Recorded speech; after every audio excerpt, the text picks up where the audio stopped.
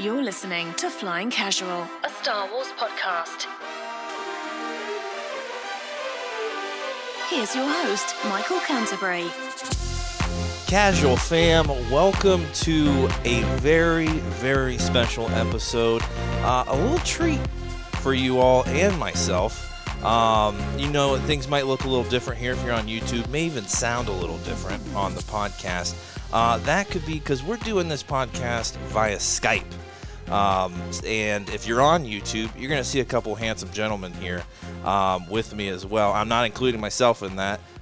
So these guys are going to bring in the YouTube videos or the YouTube viewers for us on this one. So if you are listening right now on the podcast, go to the YouTube page, subscribe to that thing. There's some fun stuff on there. But this is a very special episode, and it's our first of hopefully many monthly special podcast with our casual Patreon fam. And today I have with me Nate Edison and Jory Webb. Now, all of us aren't really good at Skype talking, so Jory, how you doing, my brother? How's things going? Going really well, really well. The kids are in bed. Let's go. Hopefully no interruptions, and hopefully everything goes smooth. Dude, that's a staple on the podcast now with Luke and his two children and a dog and a cat, and I think there's a goat in the house. So there's a lot going on. So we balance this well. So, hey, you need to run out. No need to explain. You just dart out of there, and Nate and I will pick up where we left off. But Nate, how's it going, my friend? Going pretty well. About to talk some Star Wars, so I definitely can't complain. Let's go. So one of the staples of Flying Casual that we're just now getting into this kind of phase. I don't even want to call it phase 2 of Flying Casual because I don't even know if we're into phase 1 yet. But one of the big staples of the podcast one of the big staples I wanted on the podcast was community involvement. And we hit the ground running with that in the beginning, and we kind of got our feet under us. Had some friends come in, do some stuff now, and now we're really getting into the deep and sweaty with all the casual fam. So I want to encourage everyone to go, if you can, check out Patreon. If you would like to, offer a little donation, get in there. We appreciate that. Now, we're not, begging anyone to go do that, but there's some extra content on there. Fellas, have you enjoyed some of that? We'll call it PG-13, right? Material on the Patreon. Not bad, right? So just some interesting, candid stuff that, isn't out there on the airways, but is right here on Patreon. And these two gentlemen have, been absolutely amazing in the Star Wars community because I've been interacting with them for longer than Flying Casual. So I know they're huge Star Wars fans. They're absolutely top-notch guys. And they, dedicate their time and a little bit of cash to Flying Casual, and I want to make it worth their time. I want to make it worth all your guys' time. I just want to talk Star Wars with anyone I can. So this is going to be a new staple of the podcast. I'm looking forward to it, the first of many. And these guys, I can't tell you, you're going to get to know them here very well. Some of the best guys out there, honestly, in this community, in the Flying Casual community. And I am so excited that we're going to be breaking bread and talking Star Wars. And some of this stuff, you may hear me repeating things that I've said in past episodes. I don't care. Get over it. We're talking about Star Wars. We're going to talk about what we want to talk about. So, Nate, I want to get started with you. From what I'm seeing in the group, it seems like, you've been a Star Wars fan for a long time. That's what I'm getting. So tell me where that love for this universe came from. Right. I've shared this a little bit. I know I sent in that excessively long email that I made Hollyweed and shared a little bit of it. But I honestly don't remember the exact details, and I don't think it's anything too exciting. But I think I was, 4 or 5 when Phantom Menace came out in theaters. And nice. My dad, who had seen the original trilogy, took me in to see it, and I probably didn't understand any of those politics, but that Darth Maul, Qui-Gon, Obi-Wan fight, that just captivated me and got me hooked. So soon went back and watched the original trilogy. Remembered bugging my parents constantly to take me to 2 and 3 when both of those came out. And then I remember actually when Episode 3 came out, I said to my mom, I'm like, I'm really disappointed that this is the end of Star Wars. Yeah. I think at the time, since I was a kid, I was kind of disappointed about toys being discontinued. Well, but, yeah, that was the big one. At the same time, I was sad about that. And then, 10 years later, we got Force Awakens, and yeah, I remember distinctively sitting there watching that opening crawl and started tearing up just because Star Wars was back. Yeah. And I know we're getting into the sequel trilogy a little bit later, but honestly, I think it was fantastic. So, yeah, I guess going back, I don't know exactly why I love Star Wars so much, but something about that first time seeing it. It just resonated, right? Like hasn't let go. So yeah, it never. I don't know. There's always bumps in the road. There's bumps in the road with every fandom and anything that we love. It's gonna happen, and we're all aware of that. But something just keeps us. I can't even put a finger on it. I don't know what it is, but something just drives me daily to talk about Star Wars, and it's just I don't know. Even when things were tough. Last Jedi came out, you have this split in fandom. There's still folks like you guys, and through Rebel Watch, finding and getting to talk with folks like you guys that it just kept me coming back. That was a very toxic time. Did you feel any of that, or were you kind of keeping yourself out of that?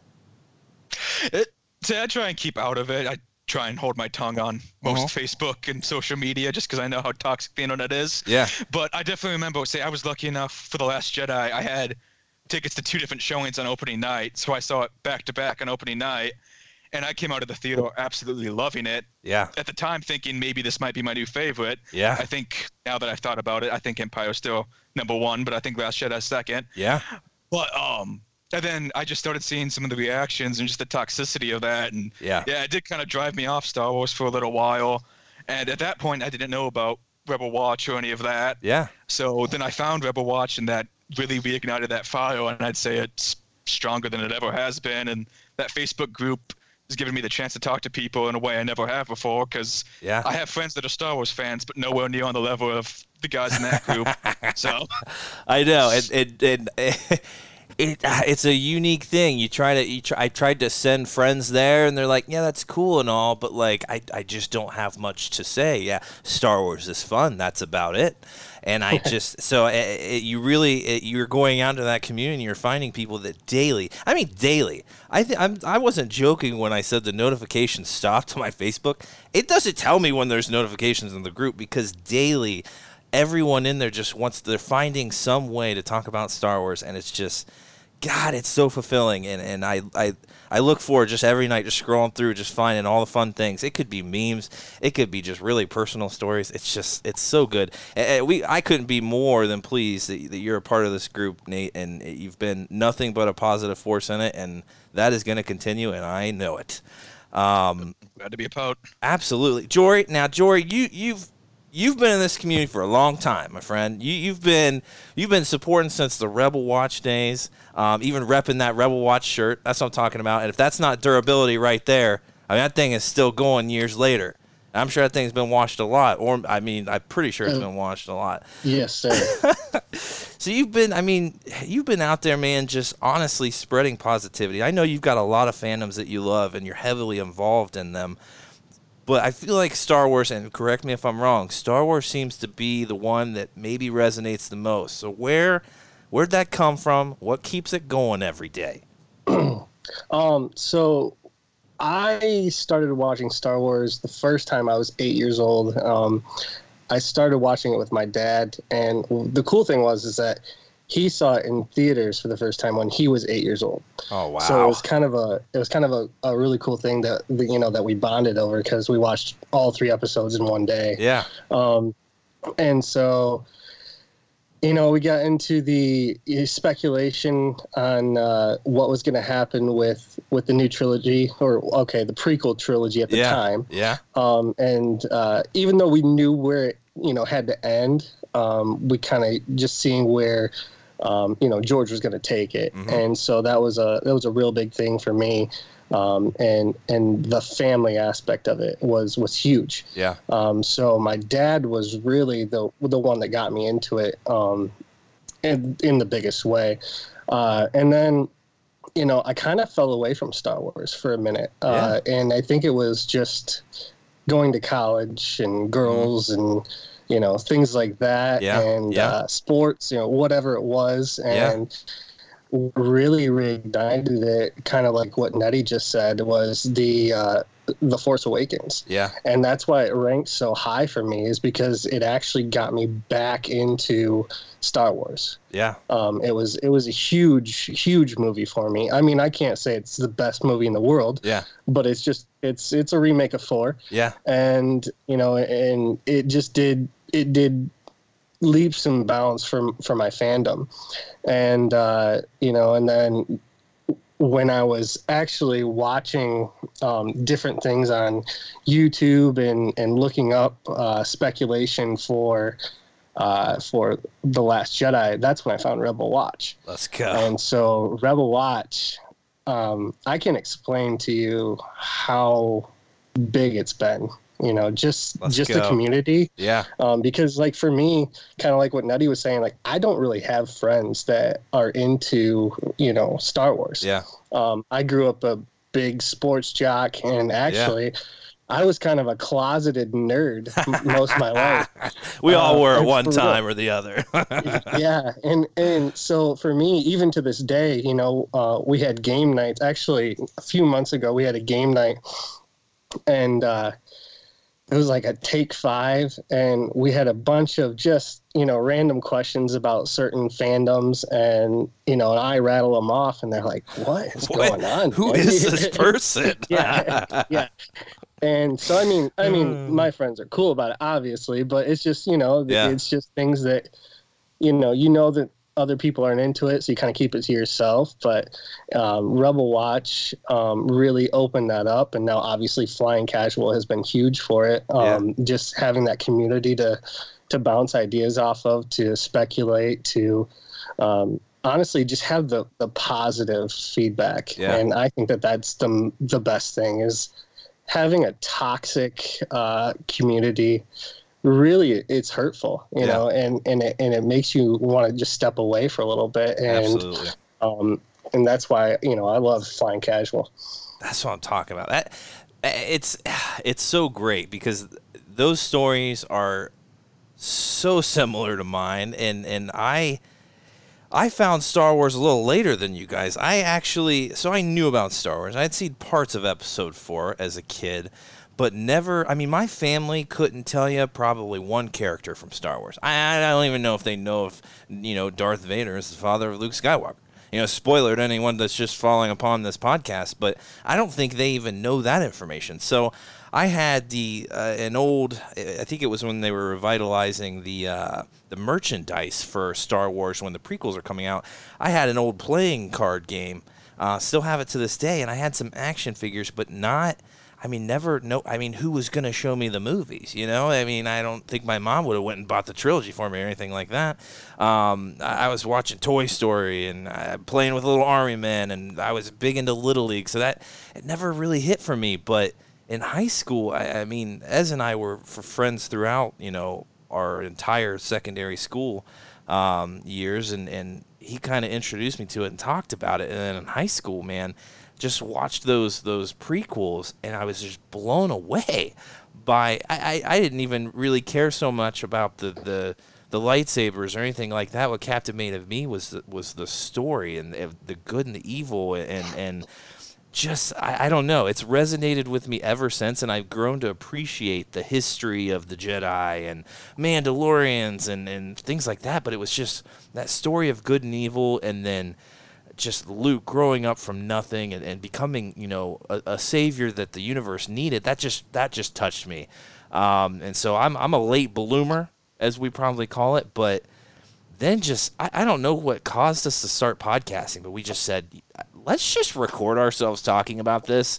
It probably won't get any listens. And then we started interacting with people, and it just kind of took off. And I was just like, there are people out there like me who want to talk about this daily, and I need to be interacting with them more. And so we made it a podcast, and it was on YouTube, and it was a weird thing. I honestly couldn't tell you how I got into podcasting. I couldn't tell you how I got into Star Wars. I owe a lot to Ez to kind of introduce me to to that fandom and appreciate. He's a great storyteller, so he would tell stories, and I'm just like, okay. It just connected with me. So I appreciate you guys accepting folks like myself that are late bloomers, but I felt like I needed to mature a little bit and really appreciate my nerddom because it was always there. I just needed something to really blossom that. So I am so pumped to really, now that I know your guys' history, to talk about, I want to focus on newer Star Wars, that sequel trilogy. Nettie, I know, and let me. There is not a fourth person here. Nettie is Nate, so if you hear us call him Nettie or Nate interchangeably, same person. You mentioned that you really appreciate that sequel trilogy, especially The Last Jedi. What is it about this kind of new age of the films that really is captivating you and keeping you in the group, keeping you talking about it every day?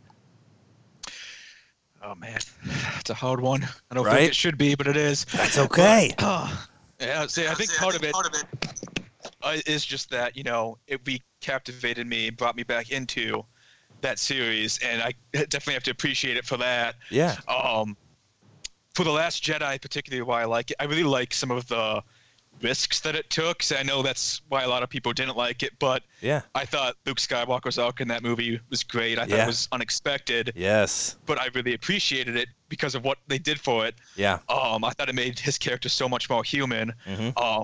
The character of DJ, I absolutely loved. Both, I kind of liked how he was kind of a reflection of Lando from Empire. Yep. But he stayed as that traitor. He didn't get that redemption. Absolutely. And I like his speech to Finn about, don't join in, it's all a game. Yeah. I know some people don't want, a political tirade in their Star Wars movie, but I thought it was a really cool addition. And then Force Awakens and Rise of Skywalker both just kind of round out those characters' arcs, and Absolutely. it just really captivated me. And I loved all of the new characters. I loved the new locations, and just something about it really clicked for me. So heck yeah, you mentioned the Luke arc, and I know I'm like you. I found it fascinating.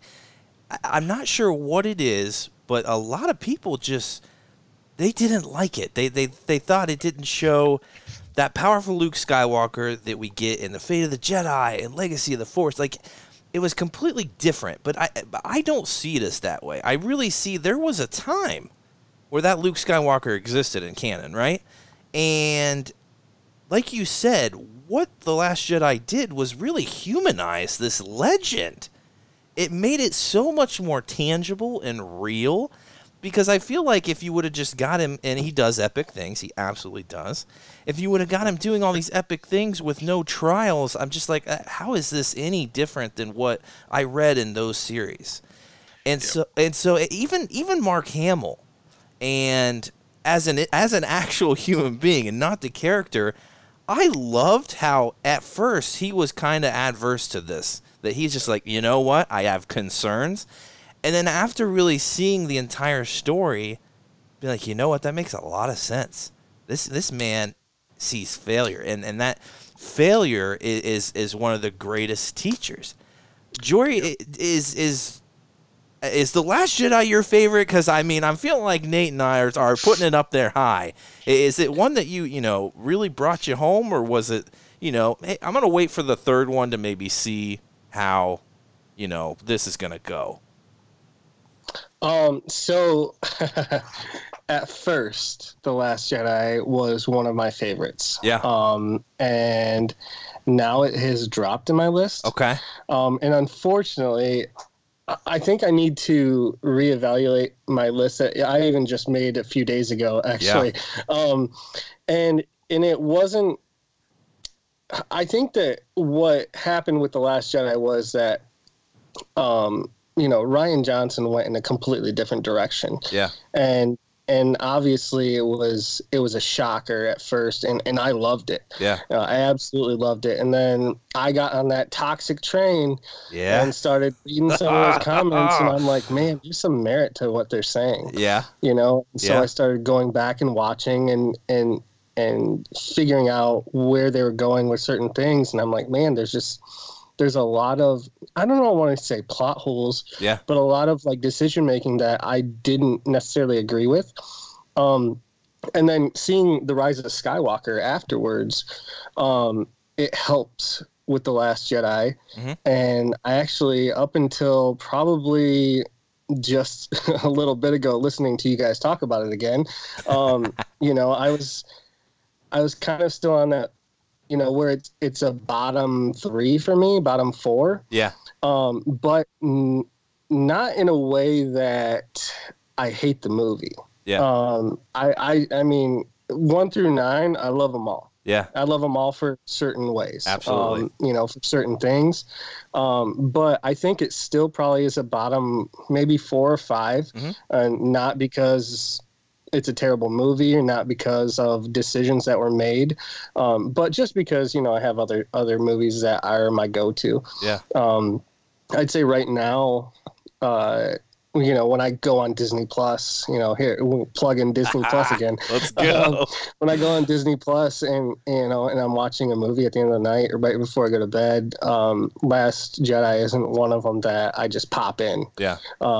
But, you know, I actually watched it, man, a couple days ago, Mm-hmm. and I fell asleep to it. But, you know, the cinematic, like what it did and the storytelling in it, whether you agree with the storytelling or not, is phenomenal. Yeah. I mean, it's a phenomenal movie. If you just stand that movie alone, it is a great story. Yeah. You know, beginning to end. Yeah.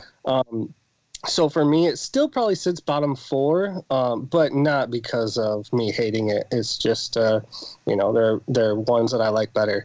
And Yeah. to go back to what you were saying, Mike, about, you know, you being a newer fan, and Yeah. I think this is so important because I coached softball, or I did until last year. I had coached the varsity team, and when The Last Jedi came out, one of the girls that was on my team, she told me that her dad told her she wasn't a true Star Wars fan because she didn't like the original trilogy. Yeah. And for me, you know, I just kind of, you know, just told her like, yeah, you are, you know, Yeah. obviously, you know, she loves the sequel trilogy. She liked the prequels, but she wasn't really into the original trilogy, which I understand. You know, you show people the original trilogy and all they see is like, you know, Gone with the Wind type, you know. I mean, it's so outdated. Yeah.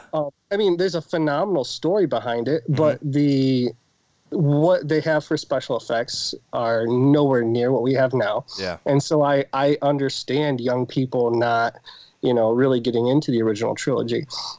But going back to what I was saying about you, Mike, being, you know, not necessarily a newer fan, but like a fan that got into it later in life, like. Yeah.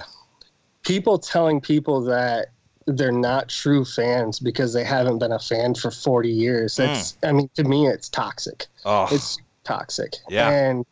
And I don't agree with it at all. You know, Star Wars should be, you know, just like other fandoms should be Yeah. about, you know, bringing in new people. Yeah. You know, just because their favorite isn't the same as yours doesn't mean that, you know, they're any less right or wrong than you are. Yeah. And so, you know, I just think that it's a super important message that we have to kind of remind ourselves. Mm-hmm. Even, you know, you see somebody with a differing opinion than what you have, you know, it is what it is, and you just kind of keep going with your day.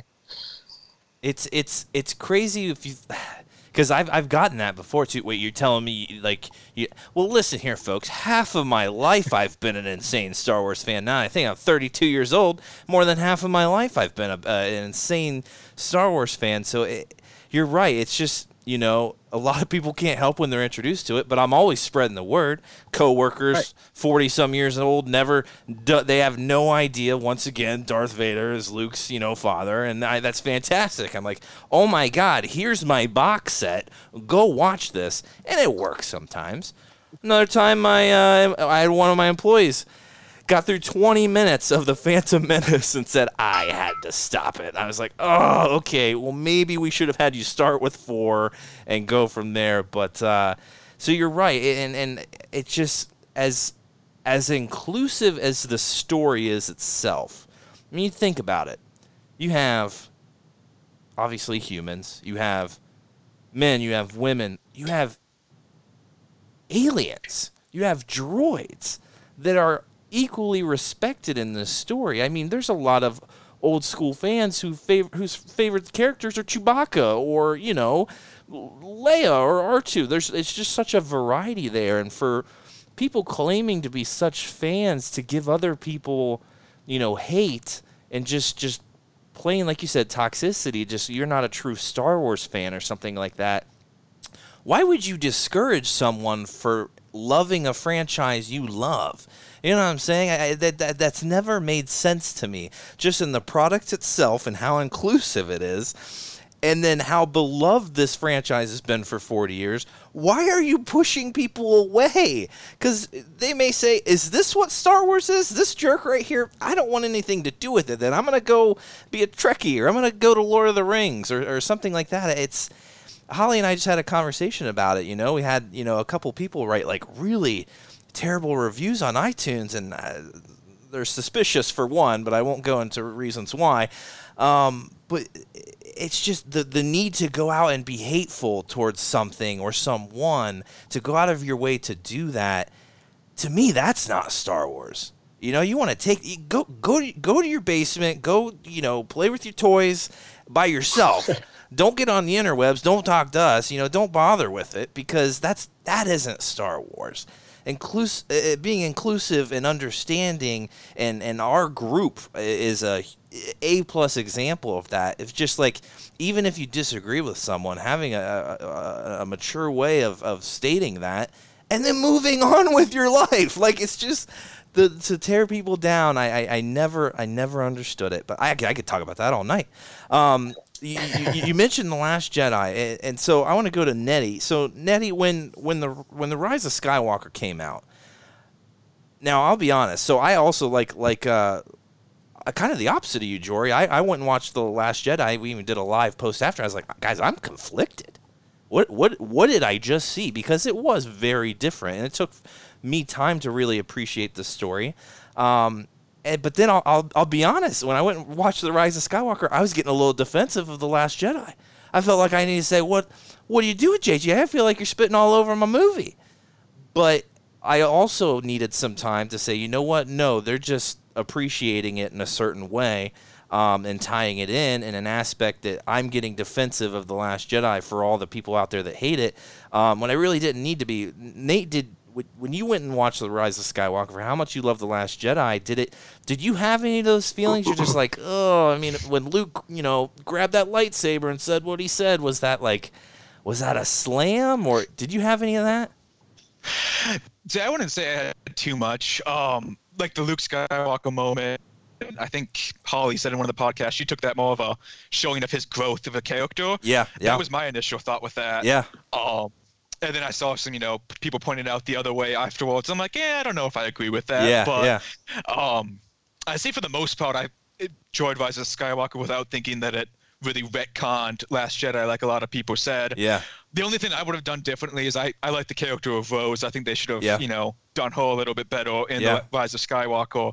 But for the most part, no, I can appreciate Rise of Skywalker and still love The Last Jedi. I didn't really think it was too much of a huge retcon like I've seen some people complaining about. But yeah.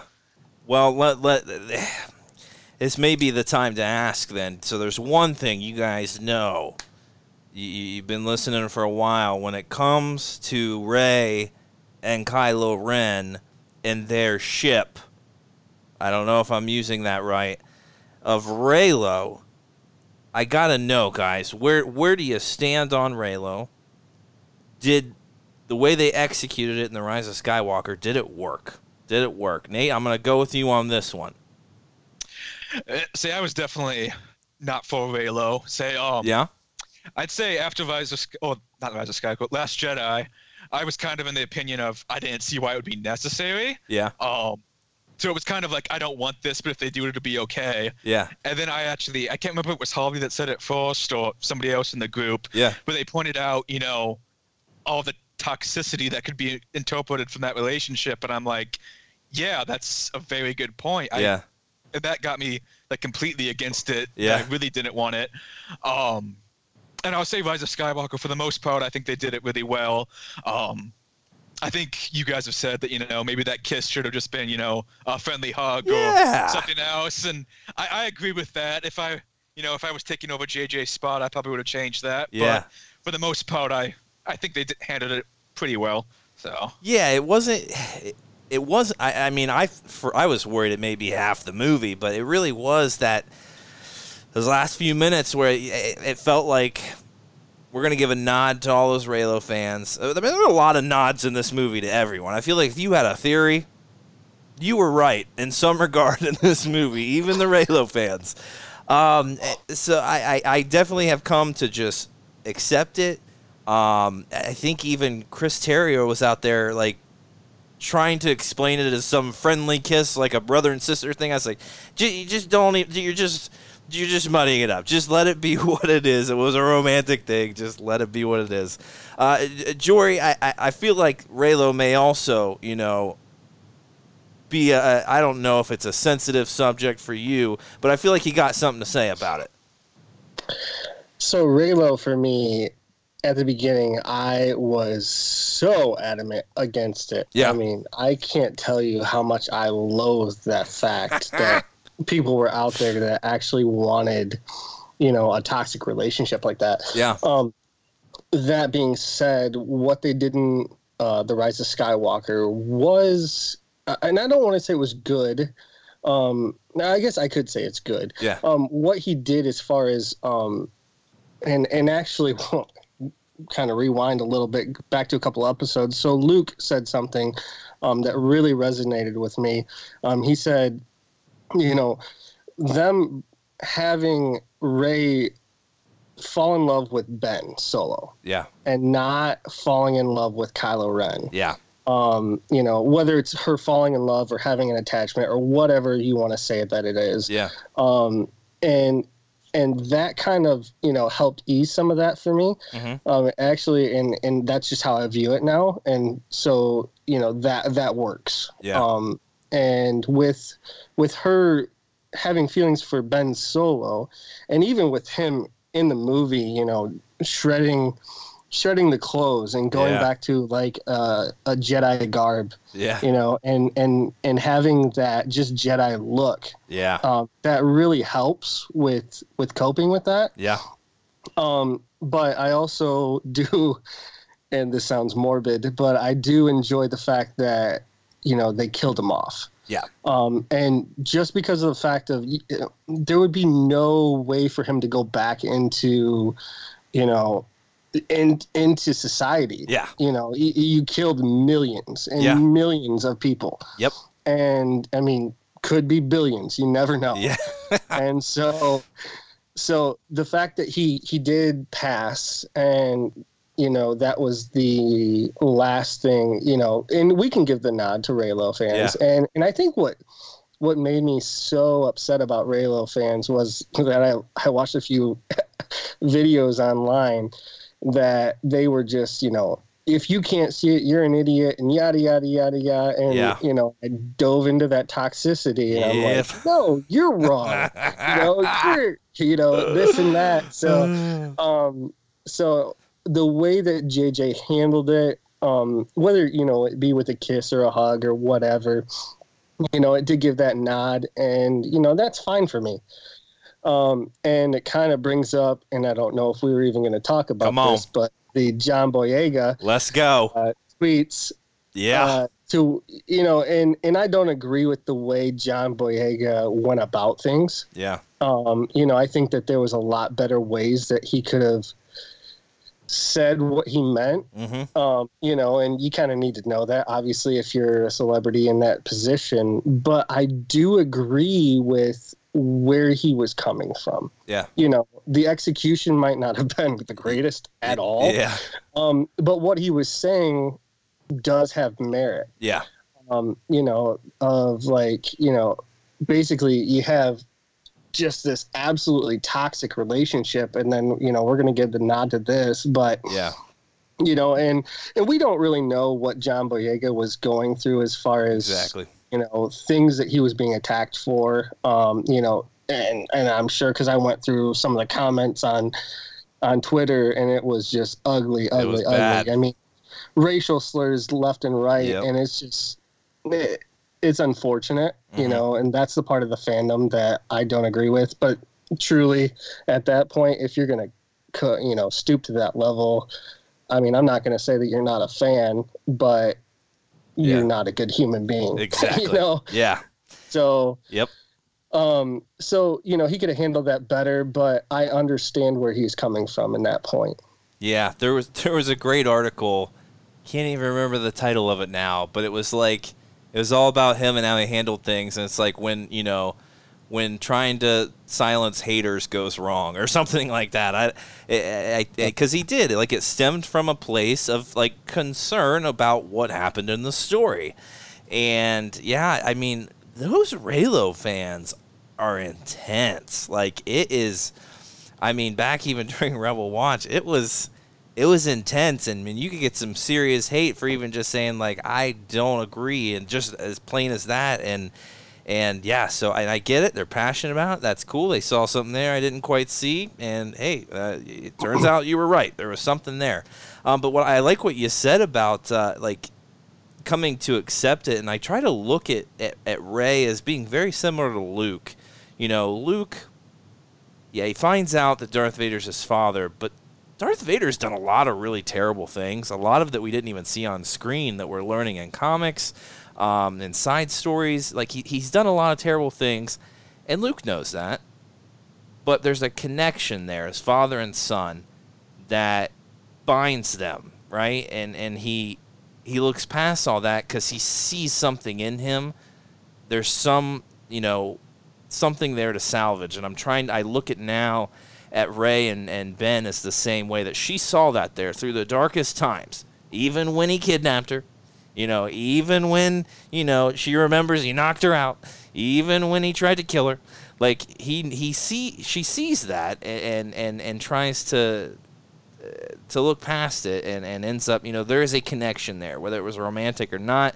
I guess it may have been, but she looks past it, and I look at her as that kind of unyielding Luke Skywalker farm boy, just looking for the good in people, right? Oh, definitely. And I don't want to toot my own horn, but back in the Rebel Watch days, we actually had the discussion about Reylo. Yeah. And I tried looking up the episode to figure, just to cite myself, and you guys read a comment from me. And I said it would be, if it did happen, I thought it would be like a tragic love story. Yeah.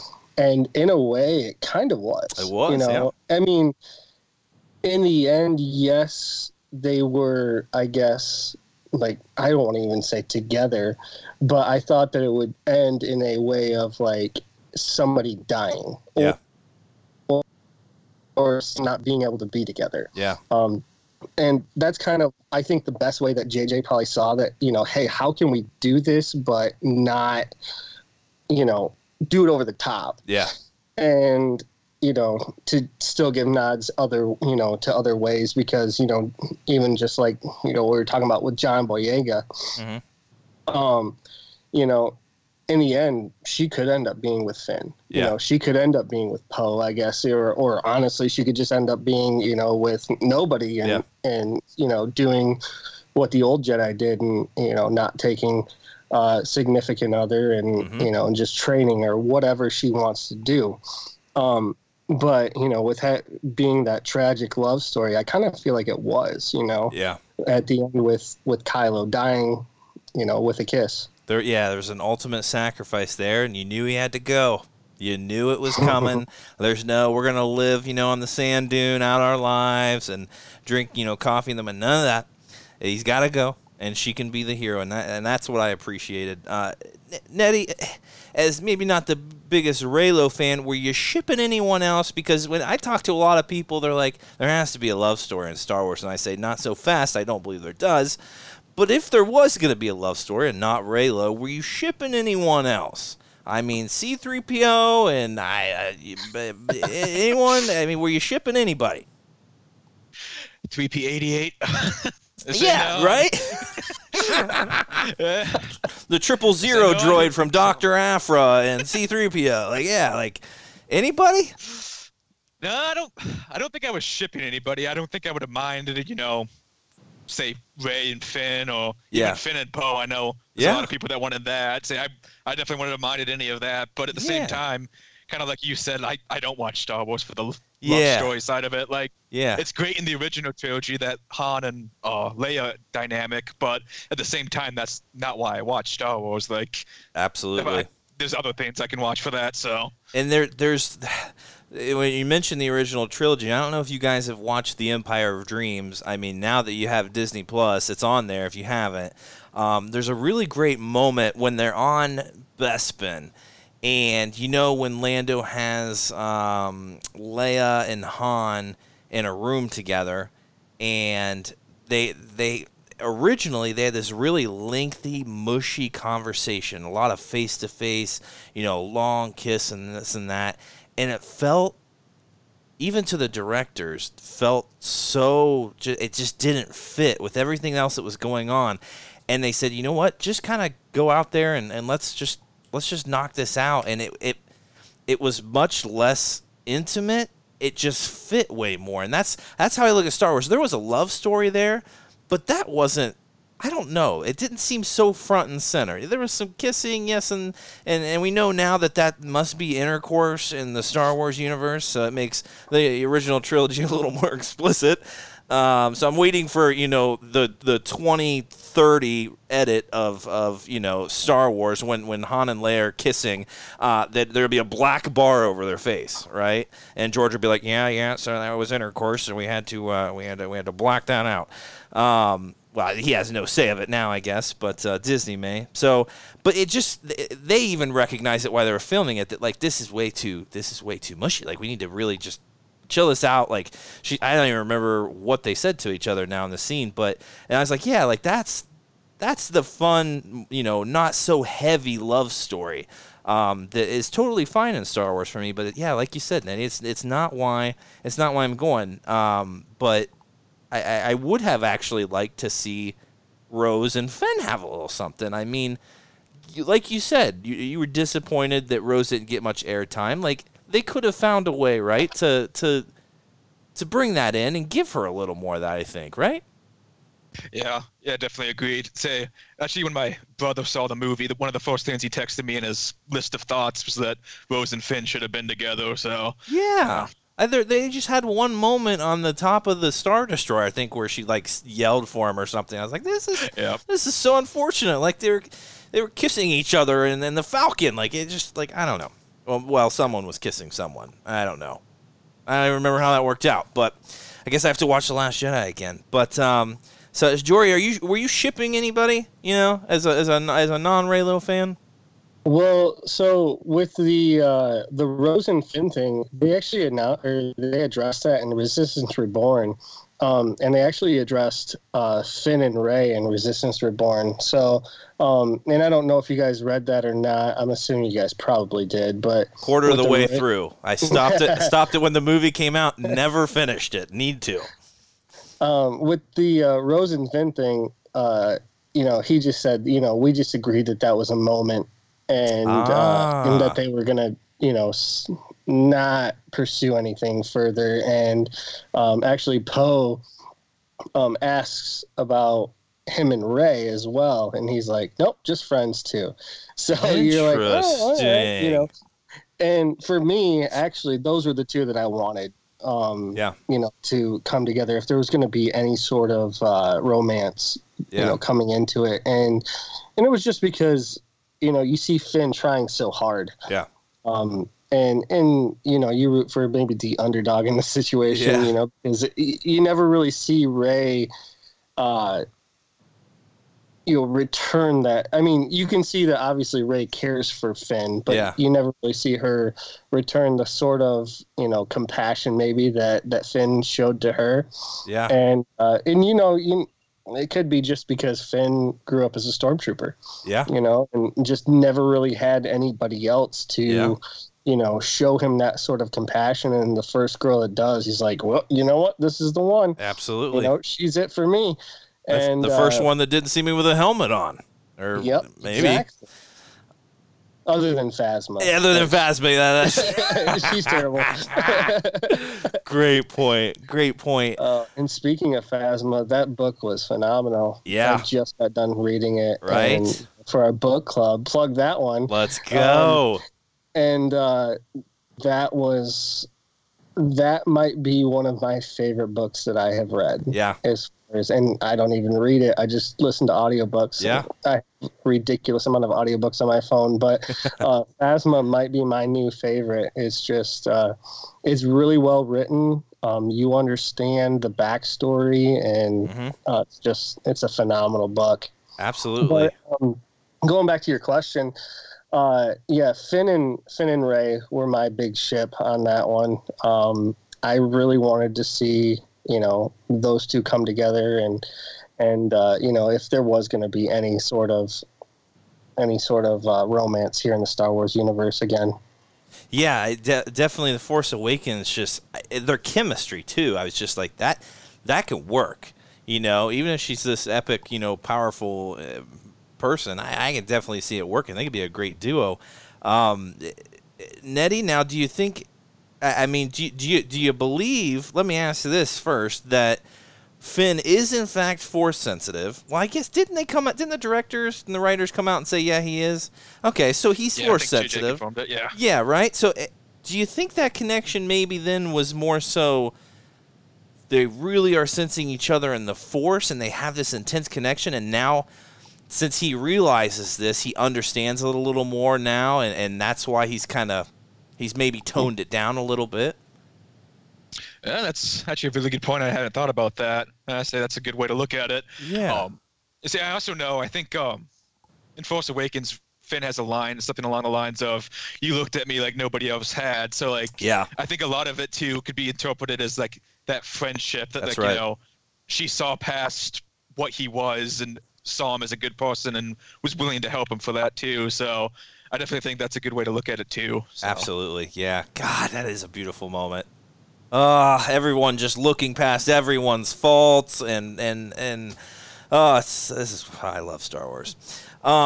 So on the whole, guys, I mean, I think collectively we all really enjoyed this sequel trilogy, right? I mean, we're satisfied coming out of it, right? Now, I didn't get to see Rise of Skywalker for a third time. I don't know if that thing's wrapping up in theaters soon, but I need to get Luke there, because he's starting to go down the rabbit hole of the Colin Trevorrow script, and Mike, maybe it could have been even sweatier. I'm like, Luke, no, don't do it. But Nate, let me start with you. Do you feel, some people say, this is so different from the rest of Star Wars.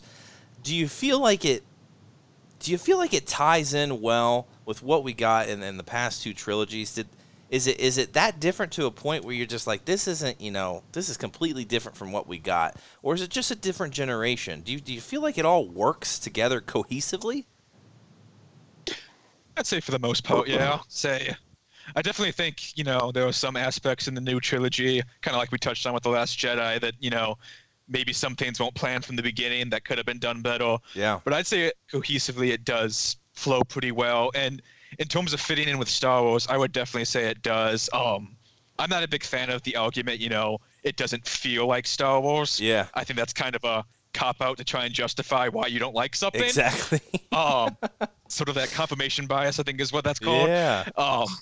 And I would say, in terms of compared to the other trilogies, I do think there's a lot, like you said, different generations. I think a lot of people, they have so much nostalgia for that OT or the prequel trilogy. Yeah. Because they saw it when they were a kid. Absolutely. And you go into the new movie and you can't captivate that feeling as a kid. Yeah. The prequel trilogy are my three least favorite movies now, but even I love them because they introduced me to Star Wars. Yeah. So and I accept I'm not gonna be able to get that same magic ever again, but yeah. I think as long as you try and go into a movie with an open mind, it can still be great and at least take you to the galaxy far, far away. Maybe not in the same fashion, but at least to an extent. Absolutely. It's so funny. This just kind of popped in my mind, but right now, trying to sell the house, I got this guy coming in looking. He's doing this radon mitigation. It's whatever, long story, but he's an old timer, right? And he comes down in the studio, down in the basement, and he says, So you like Star Wars, huh? There is Star Wars everywhere. It's like, I should have made it real awkward. Like, I have no idea what you're talking about. What are you talking about? That's what's Star Wars. But he's just like, so you like Star Wars? Like, absolutely. And he saw the original Star Wars in theaters, I think in Pennsylvania. And he said, and I asked him, I said, did you love him? Were you hooked from the start? And he said, yeah, absolutely.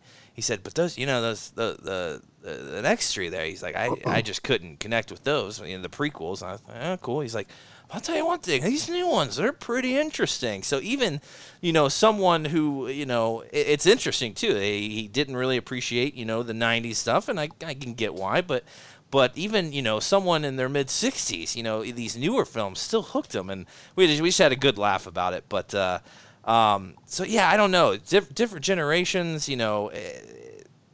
I don't know. There's also so much other Star Wars out there that's captivating people now that never existed with the Clone Wars and Rebels and Resistance. It's a fantastic time. But I thought that was really fascinating. That guy, just had to come down to the basement and break a little bread. Should have just pulled out a microphone and said, "Hey, you interested in doing an episode right now, old timer?" But yeah, shout out to that guy, Carrie. But so Jory, how about you, man?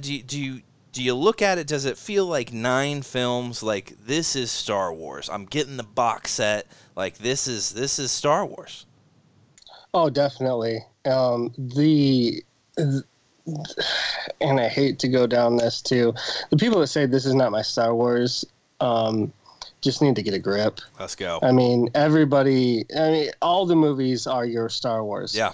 And the biggest thing that I lean on, no matter what fandom I'm in, is I'm a consumer. Yeah. I'm a consumer. I am not a producer. I'm not a writer. Yeah. I am not anything to do with creative. Don't get me wrong. I still have my things that I want, that I would like to see. But if you don't like it, like in my opinion, and I don't mean this in an absolute terrible way, but like, it doesn't matter what you think. Exactly. It truly doesn't. Like, I love all 9 films. I truly do. I love all 9 films for their own reasons. Even, episode 2, which is probably my least favorite. Yeah. Out of every film, I still love the film because it's still Star Wars. Yeah. And I think that the sequel trilogy, especially for the older generation, they are okay with the sequel trilogy because of 7 and 9. Yeah. 8 kind of threw them off. Yeah. It really did. And kind of going back to my dad, he was a big, we got out of 8 because my dad and I have watched every 1, 2, 3. And he got of 8, and he was like, "Ooh, I don't know."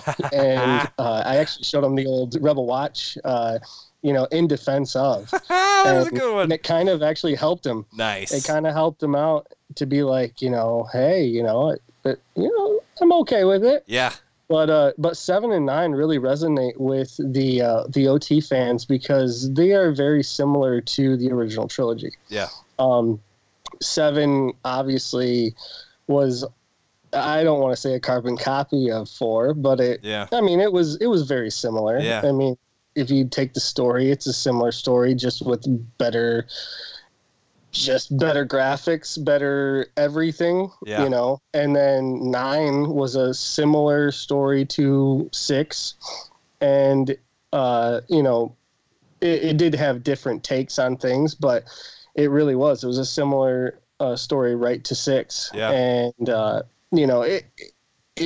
the whole trilogy, or I guess I don't really know what we want to call the whole box set of 1 through 9, just really, it's great. Yeah. The whole story is phenomenal. Whether you agree with how it ends or not, it's still your Star Wars, and it's still great. Yeah. Every trilogy, there's something for everyone. There's darkness. There's love stories. There's so much in there. And like, yeah, I feel like all of them are people's. That's everyone's Star Wars. There's something in there for everyone. If you hate droids, well, I don't know what to tell you. They're throughout the series. But speaking of droids, it's really funny. Droids are getting a lot of appreciation in new canon. I mean, every book you pick up, even Phasma, has, sympathy for droids. That's a whole nother podcast. But remind me, guys, on the next, I don't know if we're calling this a council session. I'm not sure. It hasn't been tagged yet, but we'll think of something to call these sessions. But remind me, we're going to talk about that at some point, because there's a shift in droids and new canon. But so I want to ask you guys something too. So just today, Star Wars Theory, love Star Wars Theory. Don't always agree with him. Love the guy, though. Love the content he put. I love his passion. Love just daily. He can talk about it just like us. But one thing he said today I had to disagree with, because it was my favorite part of The Rise of Skywalker. And it's when I burst into tears. And it's when Ben Solo, has the memory of his father. It was so well written, in my opinion. It made so much sense. It just was so emotional.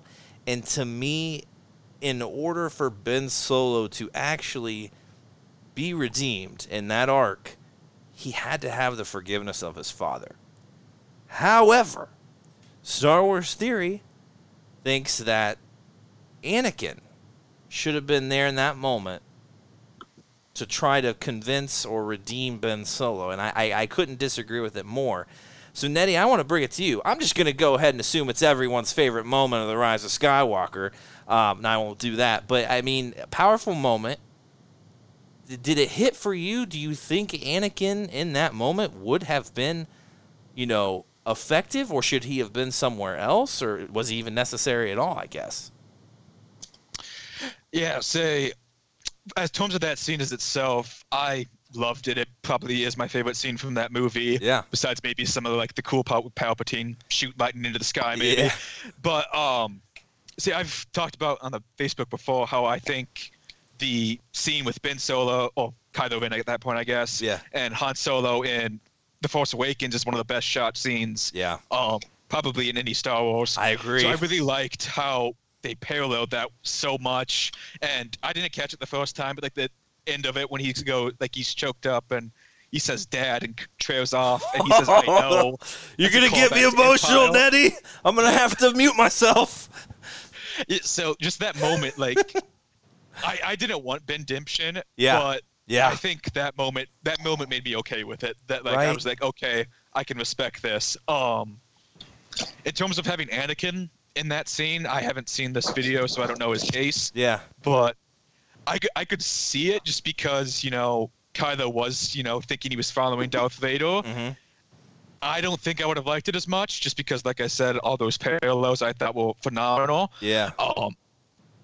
If they were going to put Anakin in the movie at all, I think the Force Ghost moment at the end, or the Force Voice, they should have had Ghost there. Yeah. I think that would have been a really cool moment, but I guess that was more with Rey than Ben. Yeah. But yes, overall, I thought that scene was great. So absolutely, yeah. God, you're absolutely right, because there's weird things I love about that scene. It's like the final confrontation in Episode 6 with Vader and Luke. It's the way the scene is shot, the music. There's almost is there like a fog or there's something there that the lightsabers are kind of.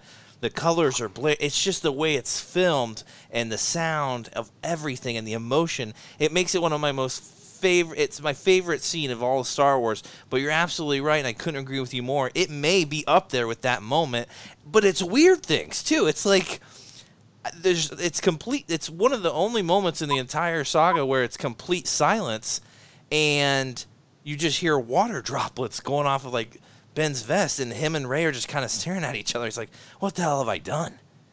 And the way whoever wrote this scene, when, like you said, I'm going to get emotional thinking about when he says "Dad," and they bring back Han Solo's most famous line in all of Star Wars, and he just says, "I know," which was complete, just offhanded,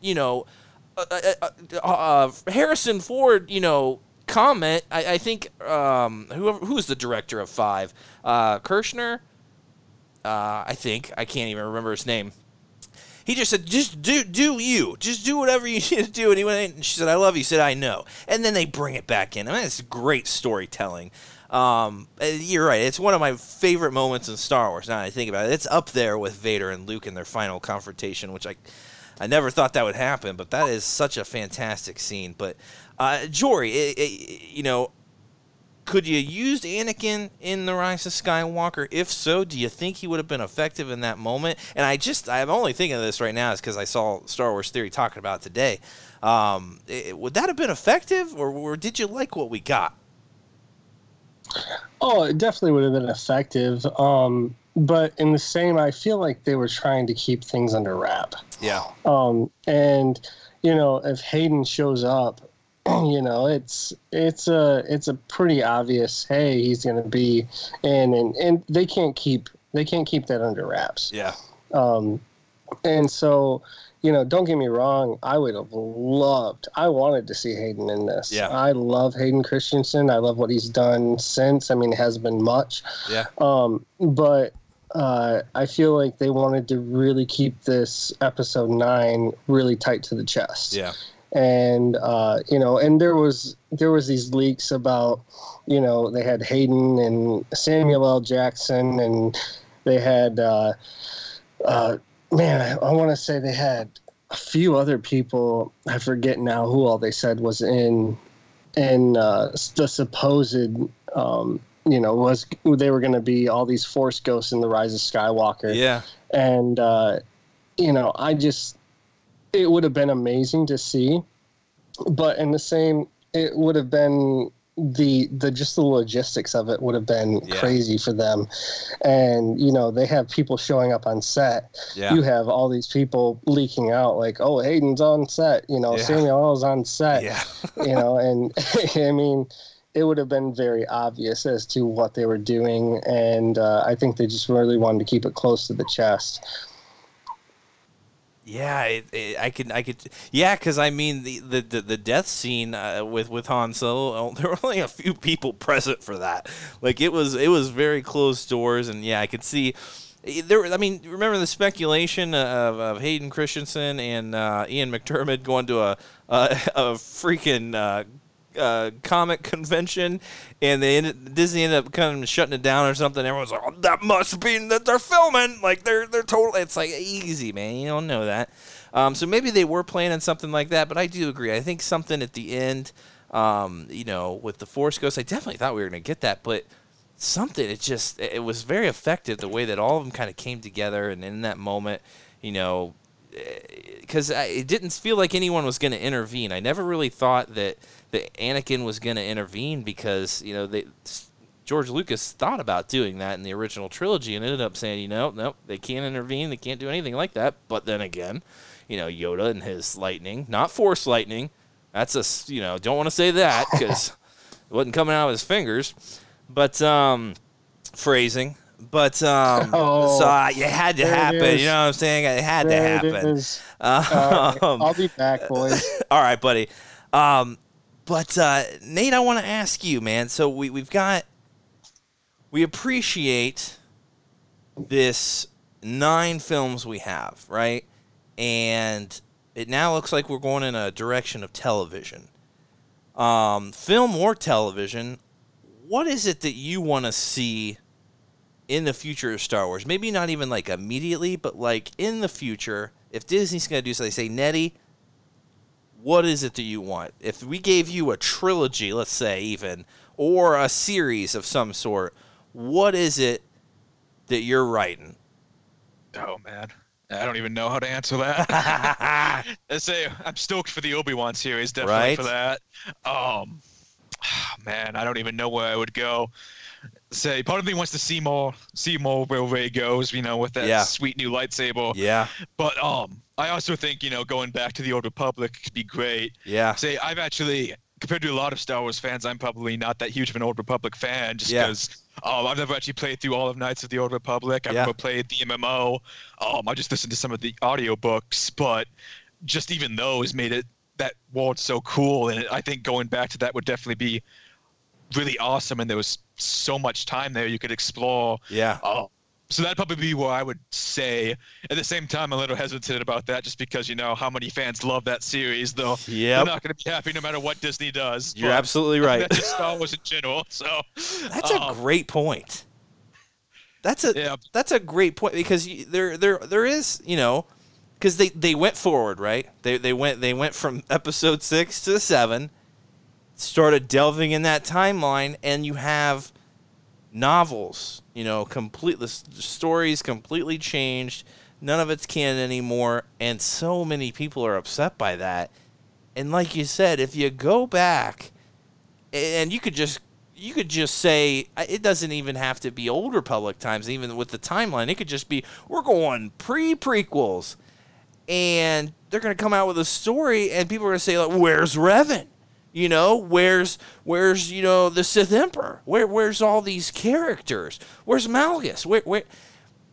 There's always gonna be that issue, since this universe has expanded, in the 90s with the books, and then we go back and we make a video game series about the Old Republic, and then we expand upon that with more novels.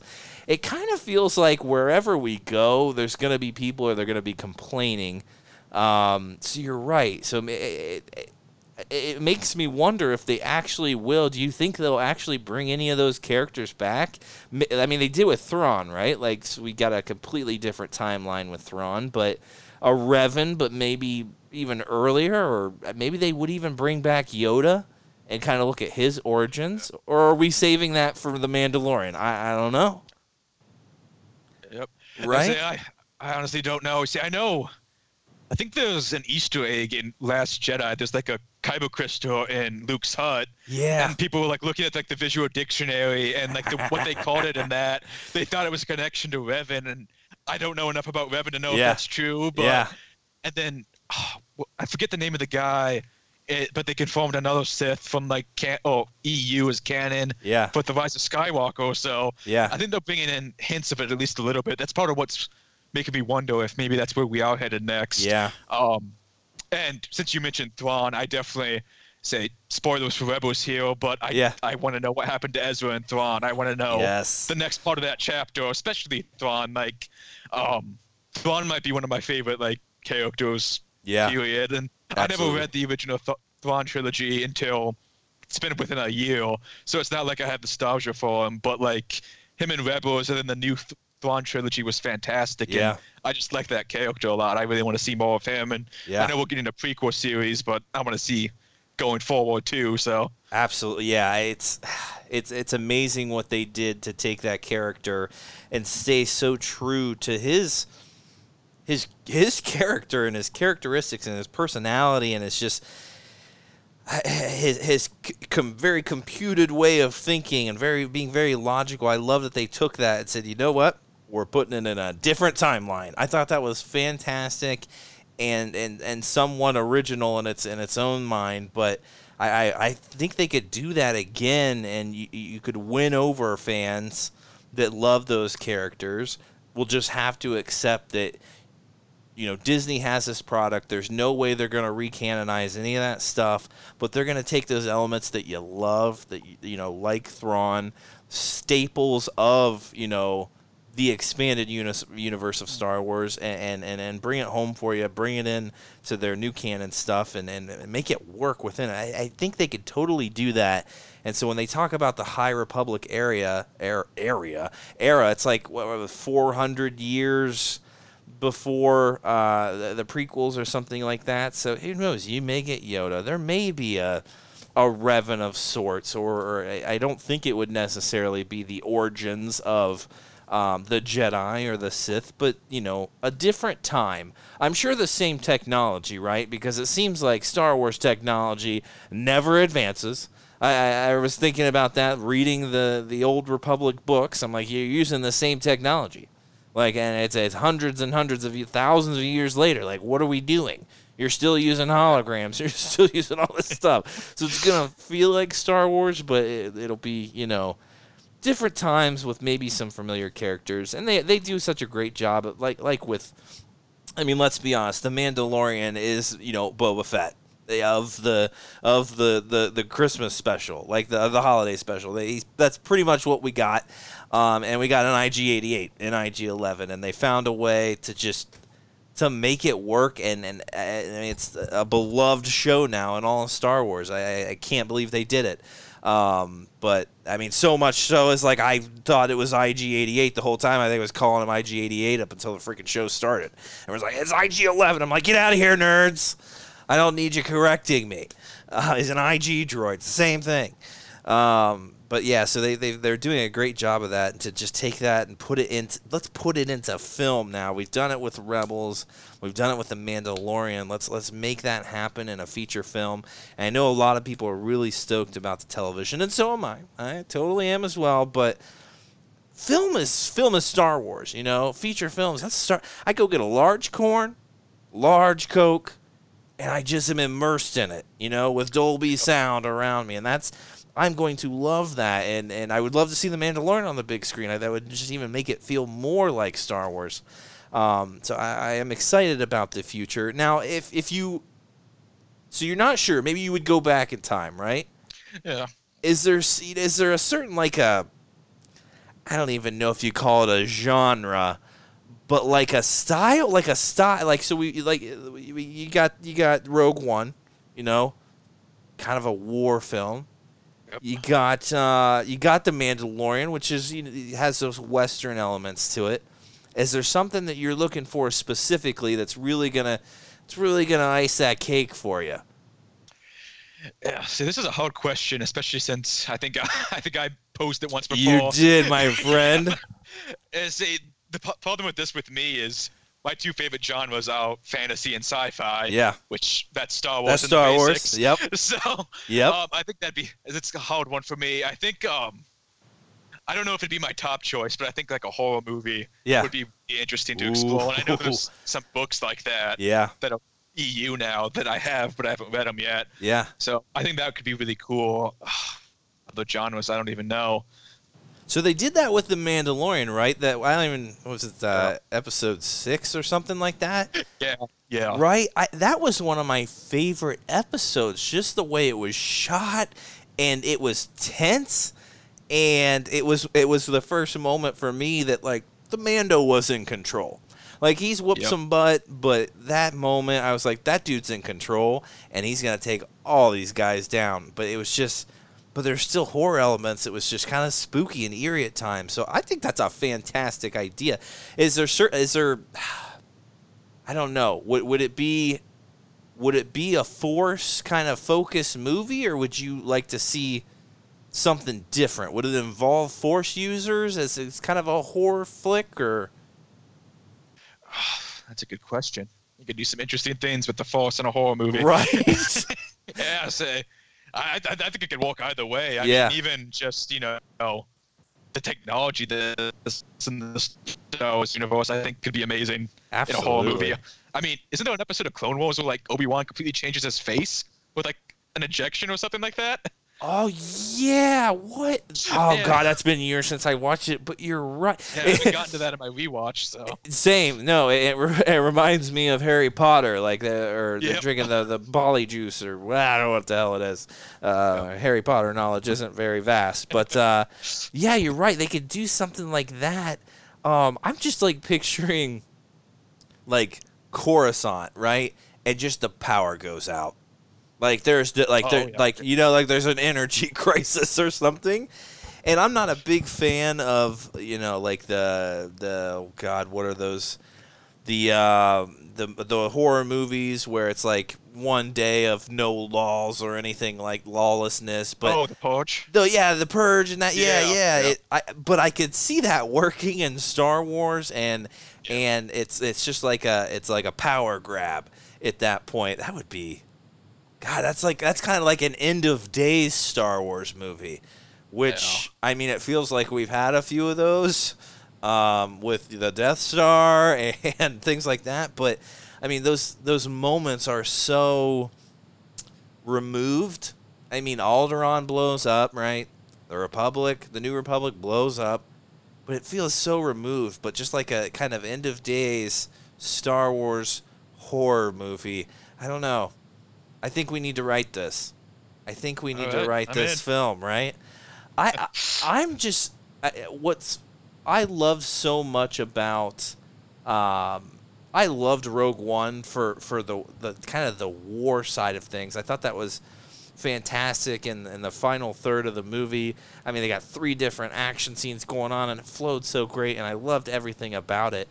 But I am so excited to learn more about Cassian and his spy ways, right? Like, I mean, the dude is gifted, and we see a little bit of that in Rogue One, but I want to see a spy film. I want this to be, if it's a television series, that's fine, and we're supposed to be getting it, but I want it to be really spy heavy. I mean, I'm feeling like a Captain America Winter Soldier kind of, you know what I'm saying? Kind of that Bourne, series feel. I think they could do something with awesome, that, right?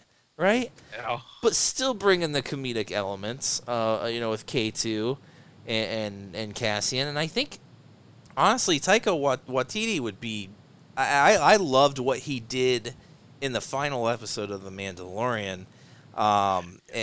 Right? Like, even the humor to be. I know that was off-putting for some people, but those two stormtroopers, I was like, dude, or scout troopers, I was like, dude, that's hilarious. Like, that's K2 Cassian humor, and that's why isn't this guy directing that? And maybe he eventually will, but wasn't there rumors he was getting a film series or something recently? Yes, yeah. and people are speculating maybe Kevin Feige's film that he's making, because they have that relationship with Marvel. I'd pay to see it. I mean, I'll pay to see any Star Wars, but Kevin Feige writing something and finding ways to bring it into Star Wars and with Taika I'm sold. But I could see him doing a spy show, and but with Cassian, I feel like we could go more than 6 episodes with Obi-Wan. I feel like we could do a couple seasons of that maybe, and just learn more, their sacrifices and all that good stuff, and dig a little more into the Empire. I know we have a comic book with Cassian and K2, but I don't know if that was enough for me and how they met and stuff. I need that to be fleshed out a little more. But we are getting the Obi-Wan series, right? You're excited about that, am I right? Oh yeah, yep, definitely. What are you wanting out of that, my friend? What are you wanting out of that? That's a hard question. They're so constrained, I feel, just like, because Obi-Wan's not just, I mean, I guess he could, but I feel like Obi-Wan wouldn't just up and leave Tatooine with Luke there. Yeah. So it's such a hard period. Say, I know it's the Legends Kenobi book. I got through that recently. Yeah. And that had a lot of interesting elements I think they could bring in.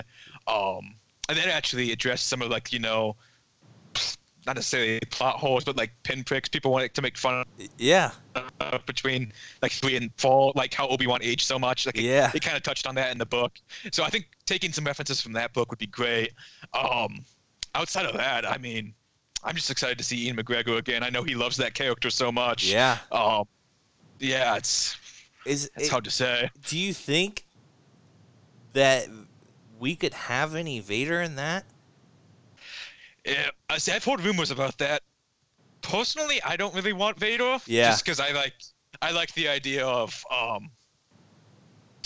guess let me rephrase that. I don't want Obi-Wan and Vader to see each other. Yeah. Because I kind of like the idea of it's episode 3, and then the next time they meet, it's episode 4. Agreed. I know technically that's not confirmed, but I kind of like that idea. Yeah.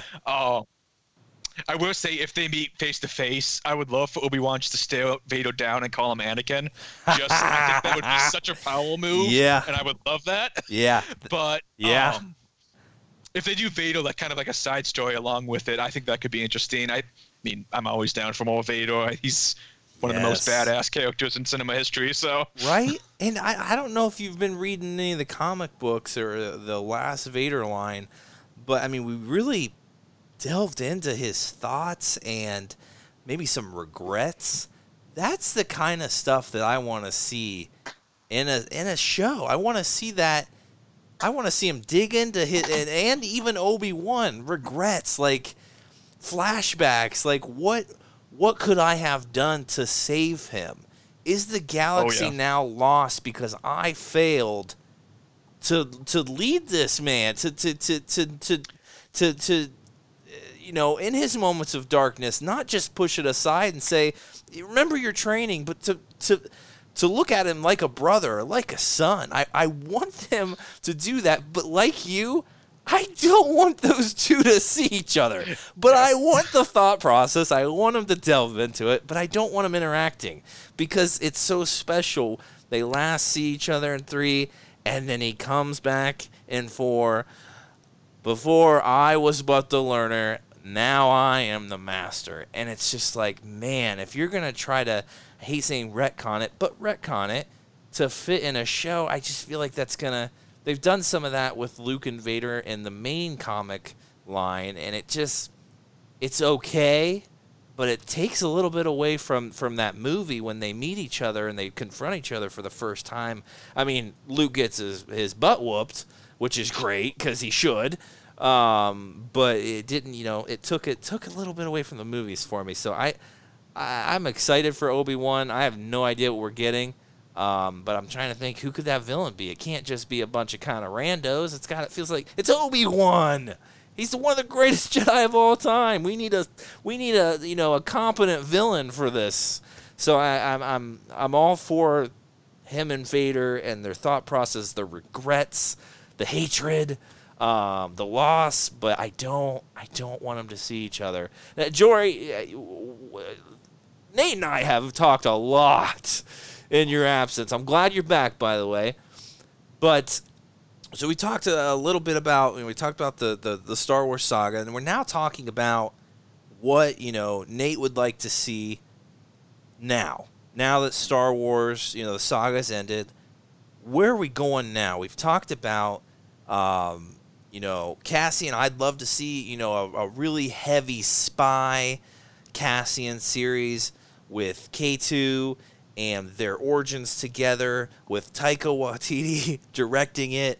And I want that. I want it to be similar to Winter Soldier, Captain Marvel, Captain America. I mean, Captain Marvel's a great movie, but Captain America, Winter Soldier, or the Bourne series, or something like that. And Nettie's even thinking maybe we can go back in time, though we know that a lot of people are going to be dissatisfied by that when their characters are changed or the story's completely different. Because we thought, you know, you go forward, you go backward, people are going to get mad. But that's just the reality of having a ton of Star Wars content out there outside of the movies. But where would you take us, Jory? Are we going back? Are we going to the future? Are we going with Obi-Wan on Tatooine, you know, playing checkers? Like, where are we going? What's going to be the next big hit in Star Wars outside of The Mandalorian? If you were writing it, where are we going? So it looks like, I mean, to me, where the Cassian series is going is possibly comedy. Yeah. Especially with Taika Waititi taking over, you know, that whole series. It definitely looks probably more comedy, and K2 is going to be huge for that. Yeah. I mean, I think that he was one of the funniest droids that we've ever had. Yeah. Barring C-3PO with his dry humor, which I don't think he gets enough credit for. Absolutely. But I think that that K2 is going to be huge for that whole series. And I definitely think, you know, because we kind of talked about before we did this whole thing of maybe the genre for all of the series coming up, or even the, you know, the blockbuster movies. Yeah. I think the Cassian series will be a little more comedy based. Yeah. I mean, who knows? Now, with the Obi-Wan series, I mean, they just put that on a hold, which I'm sure that you guys probably discussed. Yeah. But I don't really know where I see that particular series going as far as like a genre. Yeah. You know, with Mandalorian, obviously it was more of a Western type movie. Yeah. But with the Obi-Wan, I don't know. Yeah. I mean, Ewan McGregor is funny in his own rights. Mm-hmm. His humor is just. I'm a big. I find almost any genre of humor funny. Yeah. Like top to bottom, most drastic to the driest humor is just everything to me is funny. Yeah. But honestly, I don't really know where they're gonna go as far as the Obi-Wan series, as far as the genre. But where I want to see Star Wars going, I think it would be phenomenal seeing the new characters that they establish come back. Yeah. I don't see it happening. It's really don't, unfortunately. But the sequel trilogy, it almost took 3 movies to establish those characters. Yeah. And with that, it would be amazing to see them continue. Because I just fell in love with Kylo Ren. Yeah. I just fell in love with Finn and Poe and Rey and them as true characters. And I feel like it took almost 3 movies to do that for me. Yeah. And to have me wanting more. I mean, obviously I wanted 9, I wanted 8, I wanted, I wanted it all. Yeah. But to see them as characters and to really, truly enjoy them, it took those 3 movies. And so it leaves me wanting more and wanting, to have a number 10, a number 11, a number 12. Yeah. I mean, I'll take till 20. Yeah. Absolutely. But I don't see it happening. So I feel like they're going to have to definitely do spin-offs. And they'll go backwards in time. I don't think they'll go forwards in time. I truly don't, because I think that they're going to leave it up to 10 years, 20 years coming back, possibly to Rey, to Finn, to Poe, whoever agrees to come back and do another trilogy, just like they've done, in the past 10 years, in the past 30 years, in the past 40 years. So I don't think they're going to touch the Skywalker saga timeline. But I do think that they'll go back in time. It would be awesome to see Knights of the Old Republic. It would be awesome to see my big one, my huge EU fandom is in Bane. I think that Darth Bane was phenomenal. Yeah. If anybody has not read the Bane trilogy, that is quite possibly my favorite trilogy as far as the books go. I think that the writing was phenomenal. I think that the thought process behind Bane and what you get to see in his character and where he came from to where he was, it's done extremely well. And I mean, Disney would have its own spin-off on it. It would do it its own way, but the original EU stuff was great. And I actually have those audiobooks right on my phone, and I still listen to them to this day. And it's something that even the more general Star Wars fan base or public audience would even probably appreciate, because they know there's only a couple of Sith, right? Don't 2, no more, no less. They've heard that, and to show why and how, and that there were things before that.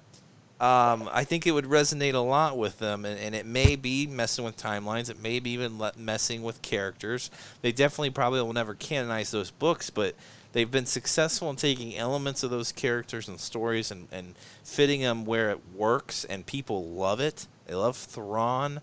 We were talking about in The Mandalorian. I mean, essentially the Mando is Boba Fett from the holiday special, and IG-11 is IG-88. They've made it work, and people accept it, and they love it because they're getting the character that they loved. And that's really what you fall in love with when you're reading those books, is those characters and those moments. And if it's in a different time period, so be it. You're getting what you love, though. So I couldn't agree more. That would be a fantastic timeline. And I don't know where we're going. I have no idea. And I was I was accepting when The Rise of Skywalker came out. I had accepted and said, I know that they're never going to make any more Skywalker movies. I know that Rey's story is going to be done after this. But when she lit up that lightsaber at the end of the movie, I was like, are you freaking kidding me? And I just had so much pain. And I was like, no, now I want to know what happens. I love these characters. Please come back to them. But I know that, some people are concerned with the response of this new trilogy, and will they ever do it again? If they do, like you said, Jory, it's going to be in the future. But, man, the end of that movie made me want more Rey and to see where we're going. And I think we mentioned it in one of our last podcasts, but talking about that Tor Valum character, that ancient, powerful Sith, like, let's look at some characters that maybe, survived a rule of two, or, was out, in the universe unknown by anyone else, and it is as powerful as the Sith Emperor. Like, let's do something like that, and Rey has to rise to the occasion with her new Jedi. I'm down. Even if it's a show or a game or whatever, I just want that story. But going back in time, it seems like it's a safe bet because they're going to want to win over a lot of sweaties. But they may not get exactly what they want, but I think they'll bring in something familiar, because I think that's what they think probably is needed at this time. Though I don't necessarily agree with that. But gosh, what else, guys? I could talk. We've been going for an hour and 38 minutes. I could go all night, but I'm the only one here that doesn't have a life. I know you guys do. But this, honestly, life here. I could say, honestly, this is one of the best conversations that I've ever had. And what's great about doing this is that we all have talked before. We've never talked like this, but we talk almost every day, right? I know what you guys like about Star Wars. I know what you don't necessarily like about Star Wars.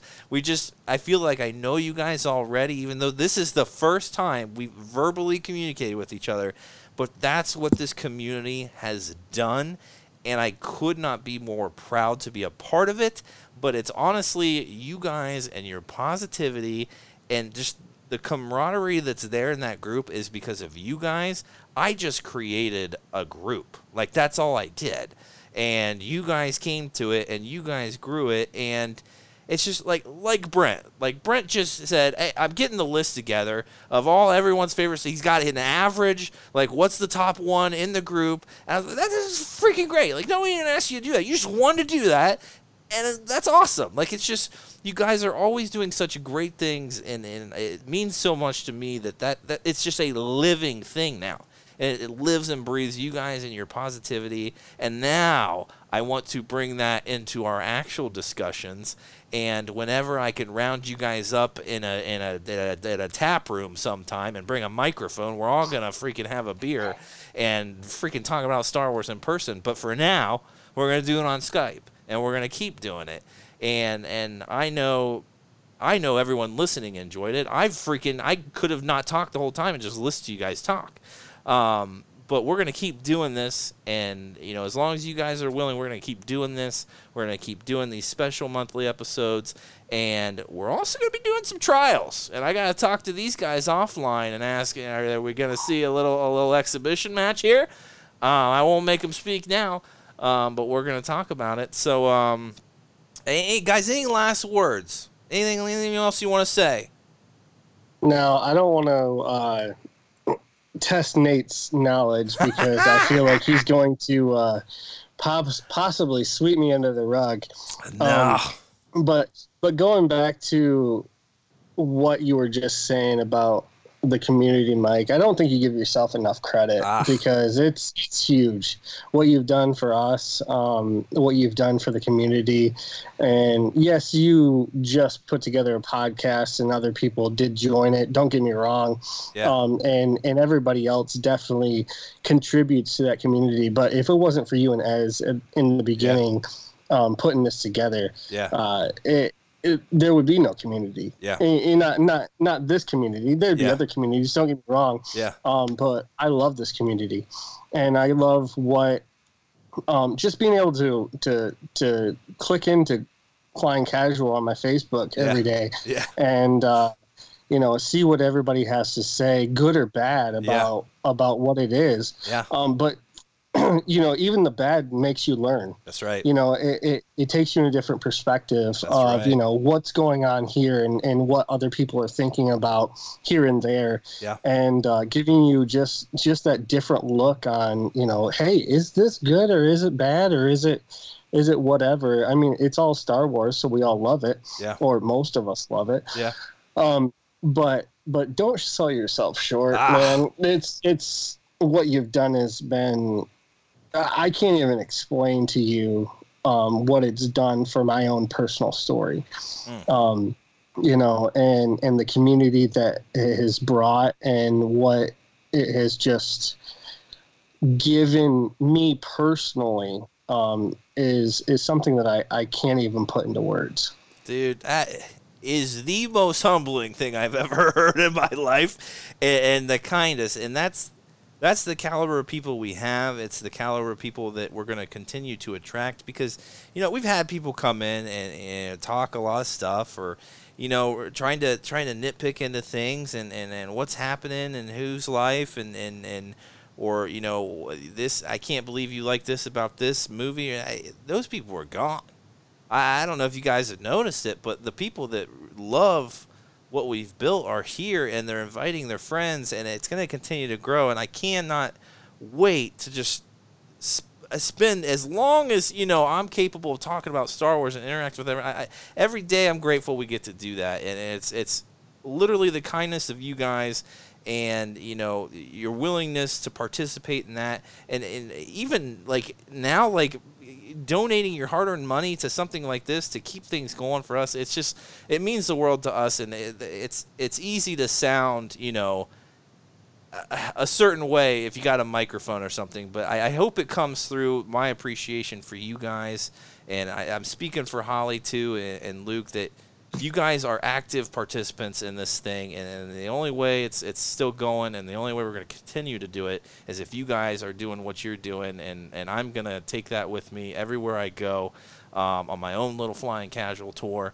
And like I said, we are going to get some, if we got to find the location where we all meet in the middle, have one beer and some conversation, we're going to do that, because you guys are honestly friends. I can easily say that. Even that's our first interaction, I can honestly say you guys are my friends. I mean, when I say Nettie or Jory, Holly knows who the hell I'm talking about. My friends know who I'm talking about. My coworkers know who I'm talking about. They all have just been taken aback by the community that we have, and it makes people envious. They want that, and I hope, you know, we continue to attract that and continue to attract people like you guys, because you're some of the nicest, kindest, just, you know, most courteous people I know, and I'm gonna continue to honor that, and we're gonna continue to celebrate it in every format that we can, and this is being one of them. So thank you guys so much for joining us. Give Nate and Jory some love. Get on that group. Tell them how much you love them. And show some love to the podcast too. If you like it, check out Patreon. Come participate with us. Go like, subscribe, do all the needful. If you don't, that's fine too. Just keep listening. But I know you like this. We're going to keep doing this. And that's it. So hit us up, shoot us an email, go to the Facebook page, hit up Nate and Jory, come join our family. It's casual, but it's family. I'll tell you that. That may be the slogan. It's casual, but it's family. I like it. We're going to stick with it. All right, guys. We'll see you next time, and may the Force be with you always.